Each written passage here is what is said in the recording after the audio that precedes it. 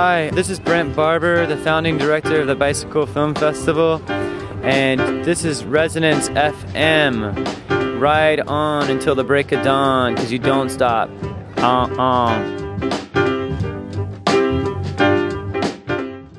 That's right. This is the Bike Show on Resonance FM. A 7-day My race. name is Jack Thurston.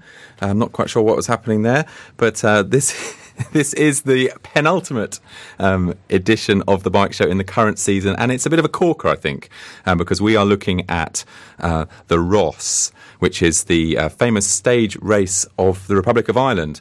And if any of you have been following the return to competitive cycle racing of Lance Armstrong, you will know that he has announced that he's going to be competing in the Tour of Ireland. But if anyone knows anything about cycle racing in Ireland, they'll know that the Tour of Ireland isn't the race to do. The race to do is the Ross. And we're going to be finding out why, looking at the Ross in the past and one of the legendary characters of cycle sport in Ireland, or in fact cycle sport throughout the world. An amazing man called Mick Murphy, and we're going to be taking a look at his life through the work of Peter Woods, who we're going to be talking to in just a minute. But to fill you in on the Ross, I went and spoke with John Herity, who is Director Sportif of the Rafa Condor team, and previously he was Director Sportif of the recycling.co.uk team, which came to dominate the Ross in the last 10 years. He was a professional cycle racer himself, although he'd never competed in the Ross. Anyway, he's become quite a legend over in Ireland because of the success of his teams, and I asked him to give me the lowdown on what the Ross was all about. It's a 7-day race that takes place in Southern Ireland. Usually starts in the Dublin region, and basically goes either takes a clockwise or anti-clockwise route around Ireland. Stages usually from around about 150 to 200 kilometres long, so sort of 90 miles to 120. Over different terrain, but they'll always include what we call dual cabbageways over there, which is the very, very small roads with the grass down the middle of them. Always a big feature of the race at some point. And the roads are extremely heavy, so the distances in themselves, well, even the distances is legendary in the Rás. You might say you're going to be doing 150 kilometres. At the end of the day, you'll find out you've done 175. So somebody's measuring stick over there is not quite the same length as ours. You've managed the most successful teams in the recent history of the Ross. When you first went out there to manage a team, what was your strategy? Obviously to win the race, but it was to try and beat the county teams. There's a race within the Rás, so you've got the international teams that are taking part, but there's also this other competition that goes on within the Rás for the best county team as well. So you have this situation where you'll have the breakaway of the day has been formed, and you think that is it. In the normal race strategies that you'd see anywhere else in the world, that would be it for that break for the day. There's no way it would come back. But all of a sudden you'd see 3 or 4 county teams driving the bunch along to try and bring this break back, and you couldn't work. It took me probably half the race to work out what was going on, because you'd kind of dismiss this second tier competition that was it, and dismiss it at your peril, I can tell you now, because it does affect the way that the race is ridden. It certainly did in those, probably about 8 years ago when it was my first time over there. And what happens is they will then drive it because there's a county rider that sneaked into that break and is actually gaining time on the bunch. And if they don't bring that breakaway back, they're going to use the county competition. So it's kind of a race within a race, and you have to keep your eye on that side of it. The other secret is, because it's quite a long race, in so much that most international stage races now at that level are over 5 days, and this is over 7. It's only 5 riders, so it's extremely difficult to control the race for the whole week. In fact, it's impossible to do so, really. So the secret is to try and stay in contention for the first 3 or 4 days without actually taking the lead. and then try and put in a strong performance, look at the stages and put in a strong performance towards the end of the race, so that you take the lead towards the latter stages of it, and then you've got a chance of controlling the bunch in much the way you see the Tour de France controlled by the major teams as well. But they've got 9 riders with 5, and you've got the yellow jersey that only gives you 4 riders to actually work with, and it's bound to be one of them not going too well. So you've actually only got 3 riders to try and work with. Very, very difficult race to control. What makes it great for spectators, but an absolute nightmare for team managers. What kind of a rider does well? One that can accept the race for what it is. They have to realise that it's not like a normal race, and if they try and starting to apply the same tactics and logic almost that they would use in any other international stage race around the world, then they're going to come unstuck. They'll potentially get frustrated by it, and it'll actually ruin the race. So that tends to be a strategy of mine when I go with riders. I let them know beforehand, and fortunately I work for the past few years. I've worked with the same group of riders, so they already know what the Rás is like and what they have to do. And basically we adopt similar tactics every year, despite what the Irish think.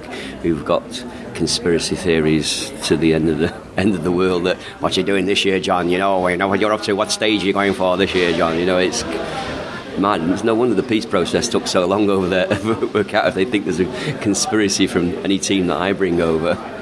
Do you think that local people have an affinity for cycling? They have an affinity for the Rás, definitely. I think it's a little bit like some of Northern Europe, where the bicycle is seen as a means of transport for people in the countryside and so on. And more so than the UK, Irish people still see that, and it's a form of transport. And if you're good, you could ride the Rás. And what would you pick out as sort of greatest performance that you've witnessed by a rider? It was probably that first victory of Paul Manning's, when the officials, I would say, conspired against us. Yes, he did have a small misdemeanour where he got a handsling from a teammate, but that's never penalised normally, at all. Paul's a very steady character, didn't complain at the finish. He allowed me to put our case to the commissaires in the correct way, but I warned him beforehand, there's no way they're going to change their mind, So we said, okay, we'll leave it. There's a stage in 2 days' time when it goes over these mountains. We're just going to smash him. We're going to smash him to pieces in such a way that they can't throw anything like that. And that's what inspired Paul, really, that day. We waited and there was this final climb just before the finish, and he attacked up there and he just smashed the field to pieces, and they basically took their hats off to us at the end of it. They just said, that was amazing, well done. So in that respect, that's probably the most outstanding performance. But from a funny one, I once took over a team, the first team I ever took over to the Rás. I took 6 riders, even though there was only 5 allowed to race, because I didn't know who to drop. So I decided that I'd take all 6. We'd pay for 6 to go around the race, but one of them would train. He'd go off before the stages. And I'll name him, Wayne Randall his name was, who's got kind of legendary status in the UK anyway for the mammoth sort of bike rides that he does. He thinks nothing of getting on his bike and riding for 130 miles to a cafe and then coming back. Not dissimilar to some of the stories you hear of riders in the Rás. Anyway, in the end, I didn't select Wayne, and he used to set off before the race started, following the race route. But once the bunch passed him, he would join in behind, and the commissaires were going mad. They were like saying, "You got to get him out! You got to get him out of the race! Pull him out, John! Pull him out! Get him out!" This went on for 2 or 3 days, and I said to Wayne, "Look, you either stop this, Wayne, or I'm going to have to send you home." "Oh, it's all right. So I'm just training." I said, "Wayne, you can't do it. It's not within the laws that." Anyway, on the 4th day, it seems the police were having difficulty controlling the race. It got spread over such a large envelope of time. It was like 20 minutes gaps that they were struggling to control it. So in the end, they actually came up to me and asked if Wayne would help with the back groups. So we ended up calling the sheepdog, that's the name that they gave him. So when these tail end Charlies, if you like to call them, the smaller groups came together, they were all looking out towards the end of the stage, the last 40 miles of the stage. They were all looking out for Wayne. the sheepdog to bring them all in, and that was it. They were all saying, "There's Wayne, boys, he's here, he's there. He's like, "Hi Wayne, how are you?" And that was it. Wayne would then tow the back groups in to help the police basically control the back end of the race. And in fairness, it wasn't affecting the overall classification of the race whatsoever. It just enabled them to control the race. But Wayne was getting repaid every night in pints of Guinness.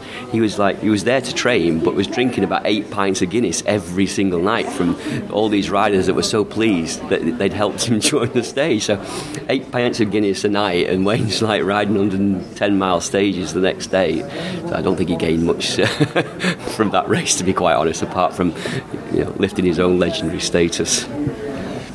That was John Herity there, the director sportif of Rafa Condor, talking about his days as a director sportif for the recycling.co.uk team and his successes at the Ross. And joining me on the line from Ireland is Peter Woods. Hi, Peter.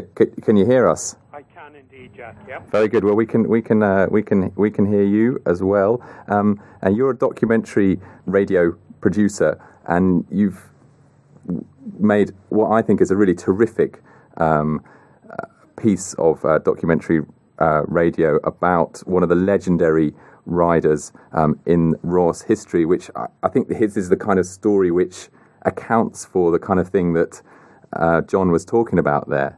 Do you want to tell us a little bit about Mick Murphy, and then we'll go to a little excerpt from the documentary itself? Yeah. He had a lot of different nicknames. I think that's often the best way to describe him. He was called a Mile a Minute Murphy, and he was called the Iron Man for reasons that become obvious in the documentary.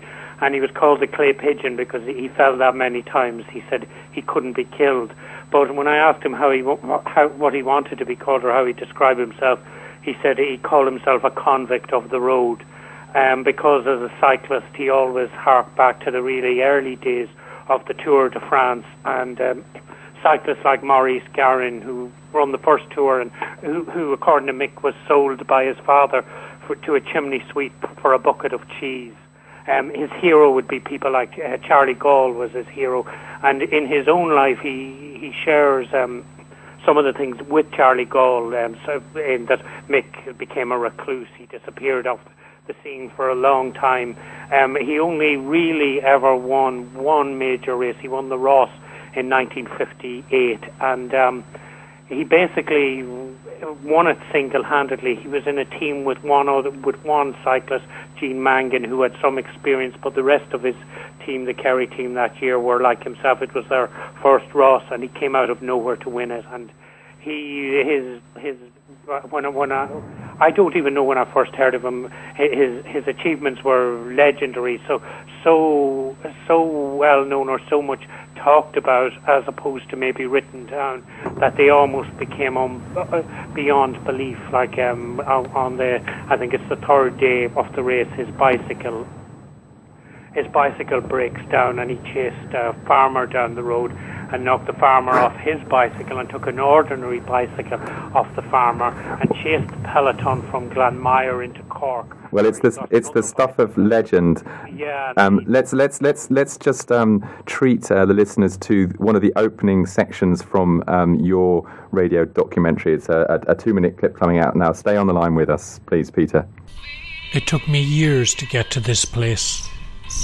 I don't know where I first heard of Mick Murphy. It might have been in a pub somewhere or on a building site in London. But all of this was pure Fíneocht to me, and that's why the two of us came down here to find him. Is it going to rain? Probably. It's giving rain anyway. Can we park the car on the mountain? Oh. We can park up now by the side of it. I don't need any Today is the 25th of May, and Mick Murphy, acrobat, fire eater, strongman, street performer, bricklayer, spalpeen, and most of all cyclist, is going back for the first time in 46 years to the place he made his name, the Ross. Do you know that place, the Mom? Well, I raced in places about 4 times. The stories I'd heard about him had mostly got to do with his win in the 1958 Ross. Any visitors now since we were here last week? It's said he trained with weights he made himself from stone. See? The reason now I don't want, see, for those people calling, you can do nothing. You get me? He lived in the lair in the woods in North Cork. I wouldn't be able to do nothing. Oh yes, I'd have to put it on. He drank cow's blood. Are you alright there now? Do you want to straighten up a bit or anything? He rode for 4 days with a broken collarbone. No, I'm great now, I'm great. He made a living as a circus performer, balancing ladders on his chin. So come here, are you excited about today? And eating fire. It's great, sure, it's great, see, because, you know, do you get me? Come here, we'll head off soon, right? Oh yes, yes. So, Peter, what made you try and track down this living legend? You know, you've always wanted to make, like, to me, I make lots of different documentaries, but I always wanted to make one that would be kind of definitive, a sports program. And when you hear stories about somebody like him, he seemed larger than life, but the story seemed so fantastical. And the summer before I eventually got him, I was sitting in a pub in Kerry, which is the part of Ireland he comes from. Indeed, where he comes from is one of the stage finishes this year in the Rás. And there were a group of people talking about a cyclist called Johnny Drum, who was also part of that group of cyclists a bit later than Mick, and who died tragically in an accident. And I mentioned Mick Murphy, and I was kind of in one of these places soon after the smoking ban, a pub called Sheila Prenderville's, late at night, no lights on, you had to knock on the door and be known to get in. And when I mentioned him, there was sort of silence, and the conversation completely shifted, and people were talking about him in awe, and they said maybe he's gone, maybe he's gone crazy, maybe he's disappeared to England, he never came back. Some people are saying he's still living down there at the back of the hill, and it became one of those things you'd nearly see at the start of a film. And actually, when we did go, myself and Liam O'Brien, my colleague who made the programme with me, went to look for him. We went into a pub and we said he lives in this place called Glebe, and we're looking for Mick Murphy. He lives in Glebe, and the barman said, "Oh yeah, we call that murder." And I said, "What do you mean you call it murder?" And he said, "Oh, it's murder to get to." And that was the kind of thing. It's one of those stories where there were so many obstacles in the way that whether we got him or not, there was always a story there anyway.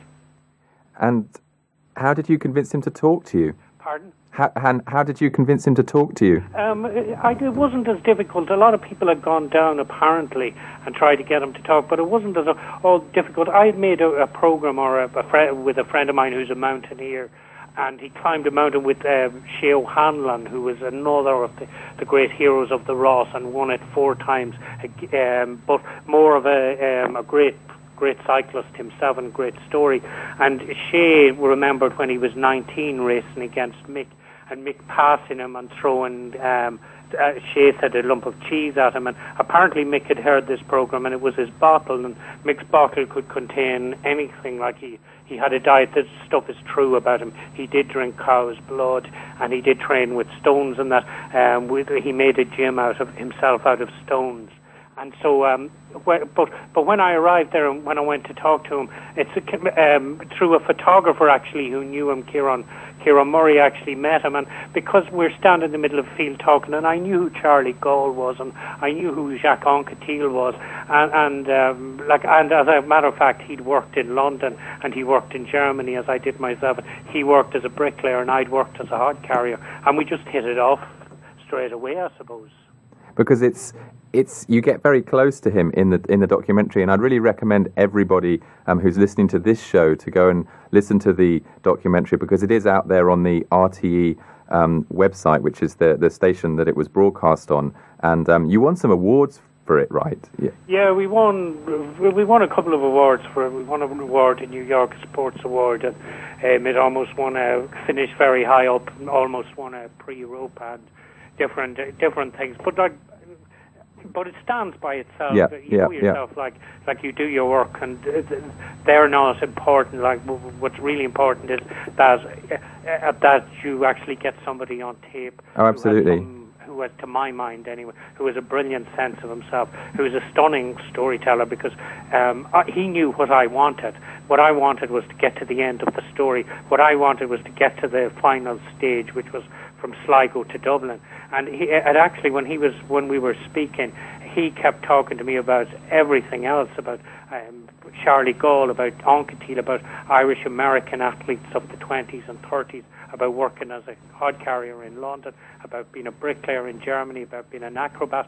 And he'd say to me, where were we? And I'd say we were in Sligo. And he'd say, will you get there? Yes. and so he even had that kind of, like how to delay a story, what the punchline was, everything. Well, let's hear another short clip of Mick Murphy talking about a particular moment during the race, which I think captures, really one of the things that is particularly interesting, and I think why you'd have to put him up there amongst those greats, amongst the greats of the Grand Tours, even though, he was a lesser character in terms of, the level of his sporting accomplishment. But let's just have a listen to this. Cycle racing is about attacking. I decided I attack before Killarney. And I jumped clear. I let through Killarney, and they caught me in the grotto. And Dublin attacked in waves. They attacked in waves all the way to Tralee. And everyone, whatever we attacked, I could hear them coming in the slush of the water. They attacked in waves. And I went with every attack and jumped away myself. And I went every attack, David, I made one. And come into Ballyseedy, I knew I was safe. And about a mile outside the town, I stood up on the handlebars. I saved the day. So, I mean, I think anyone who is an aficionado of cycle racing will love that opening statement. Cycle racing is about attacking. That's all he knew was he wouldn't have been like the Dublin team that came along in the 60s. He couldn't cope with them because tactically they raced tactically, whereas he was an individual, and that's all he knew was to attack. Like at a later point in it, he said he went up to the bedroom and he pulled the wallpaper before the last stage off the wall in the bedroom, and he wrote all over the wall, "Attack in the morning, attack in the morning." And it gives the intimation that he wrote with his own blood on the wall, or is that my imagination getting? Yeah, and he would have had like in that race, and he had a fall where he broke his collarbone, and he ended up in the Bon Secours, I think, hospital in Tralee, and he was in that much pain. He'd hallucinated that they were body snatchers, that it was Burke and Hare, the body snatchers, and they were going to take his body. So he escaped through the window. And the next morning, you can actually, in Tom Daly's, who wrote the kind of a fine history book of the Ross, and there's a great picture in it of him being strapped to his bicycle, which he was, and pushed off the next morning, and he cycled through the pain again for the next 4 days until he won. And that was with a broken collarbone. Amazing, yeah, really amazing. Incredible man. But the Ross generally, it is the race of the island, isn't it? I mean, it's not the Tour of Ireland. I mean, we're hearing a lot about the Tour of Ireland because Lance is doing it, but it's the Ross that has the tradition. Yeah, the Ross goes back to 1953, I suppose. I think was the first 2-day race, and yeah, it has. It would have more the old thing, like the cycling in the 50s and early 60s was a massive spectator sport. So there's great memories of that, and as was referred to there, which doesn't really happen as much now. But the old county teams and loyalties that people would have, and all of that, like the Ross would be completely different on that level, and would be still looked forward to and welcomed through towns. And like that stage now this year from Cove, I think it's the third stage this year, from Cove in Cork to Carrisabeen in Kerry, where Mick is from, and across Comachista, which would be one of his great mountains, and would probably explode the Tour Open on that day. So it still maintains great possibilities as well, and all the lore and the stories and everything else about it. I like going out to watch cycle racing on the continent. I'm off to the Tour of Flanders in a few weeks' time, and I've been to quite a few Paris-Roubaix races, as well as watched the Tour de France. I've never seen La Vuelta or the Giro, but is the Ross a cycle race that's worth travelling from another country to go and visit, or is it something that, just watch it if it comes past your house? No, I would say like any race on that level is worth travelling for. Like in my imagination, like I'm with you on those, like the the Tour of Flanders or the Paris-Roubaix, like, to me, were like, they would be like, if you compare them to Murcia or the Vuelta or even the Giro, which is a great race, and isn't to take anything away from that, or the Tour de France, they're like battles in the First World War. To get over those roads, to get up the Koppenberg, to get across those cobbles, to get into that velodrome, to do those laps. Like, and from when I was growing up, like, I have vivid pictures in my memory of Sean Kelly mud splattered winning those races. Like, they're like dream races to win. And on some level, the Tour, the Ross, is probably closer to those than anything else, because of the culture that which I wouldn't make the comparison between the Flandrian culture because of the absolute loyalty they have to it, but in the sort of places and people and the surroundings and indeed some of the roads and all of that, then I would be closer to those sort of Northern European races, and sometimes you hope to God it's raining. All right, well, Peter, thanks very much for joining us. We're almost out of time at this point in the show, but I'll put a link to your excellent documentary from the Bike Show's website. And while we're not going to have time for the promised bicycle rock opera, we are going to have a moment to hear what John Herity said when I asked him if it was ever possible to compare the Tour of Britain, which is our premier stage race, with the Ross. One's friendly, one isn't. It's as simple as that. The Rás is very, very friendly. The Tour of Britain is not friendly in any way, shape or form. It's a race that is extremely well organised. I'm not arguing about that. And if you like, the infrastructure that goes around it is pretty flashy and so on. But there's just something about the Rás that I don't think the Tour of Britain will ever be able to create, because I don't think it'll exist for long enough with one organiser in charge of it that will get that. Get that identity with the general public, and that's what you're after. That's what the Rás has got. It touches the hearts, minds of the general public in Ireland, the non-cyclist, and I don't think you'll ever get that in the UK. Why not? I don't think we want it. I don't think English people, British people, want it. It's seen more as an inconvenience, whereas Ireland, it's celebrated. It's they want to talk about it in the bars that evening. It's part of their culture, and it's an honour for them to have the race in their town. They don't care if they've been stopped for 20 minutes, half an hour waiting at the side of the road. The pace of life in Ireland is those that have been there will know it tends to be a little bit slower than it is over here. Even that's it's changing a little bit. Even I've noticed that, but generally speaking, that still applies. So a farmer that's got to stop at the side of the road with his tractors 20 minutes to watch the race go by, he's not bothered. He'll be talking with somebody in the bar that night over his Guinness about the race, and proud that yet again the Rás has come past the end of his road, the end of his farm, and his cows have been late for milking as a result of it. Well, that was John Herity there, ending our feature this week on the Ross. Thanks for listening. Thanks for tolerating the audio quality problems that we had during that phone call there with Peter Woods. Not quite sure what was causing the problem there, but we'll get the engineers here at Resonance to look into it. If you're taking part in No Bike Week, I wonder how it's going. I hope it's going okay. I'm finding it a bit tricky. I did a lot of walking yesterday, and today I'm riding the bus because it's raining.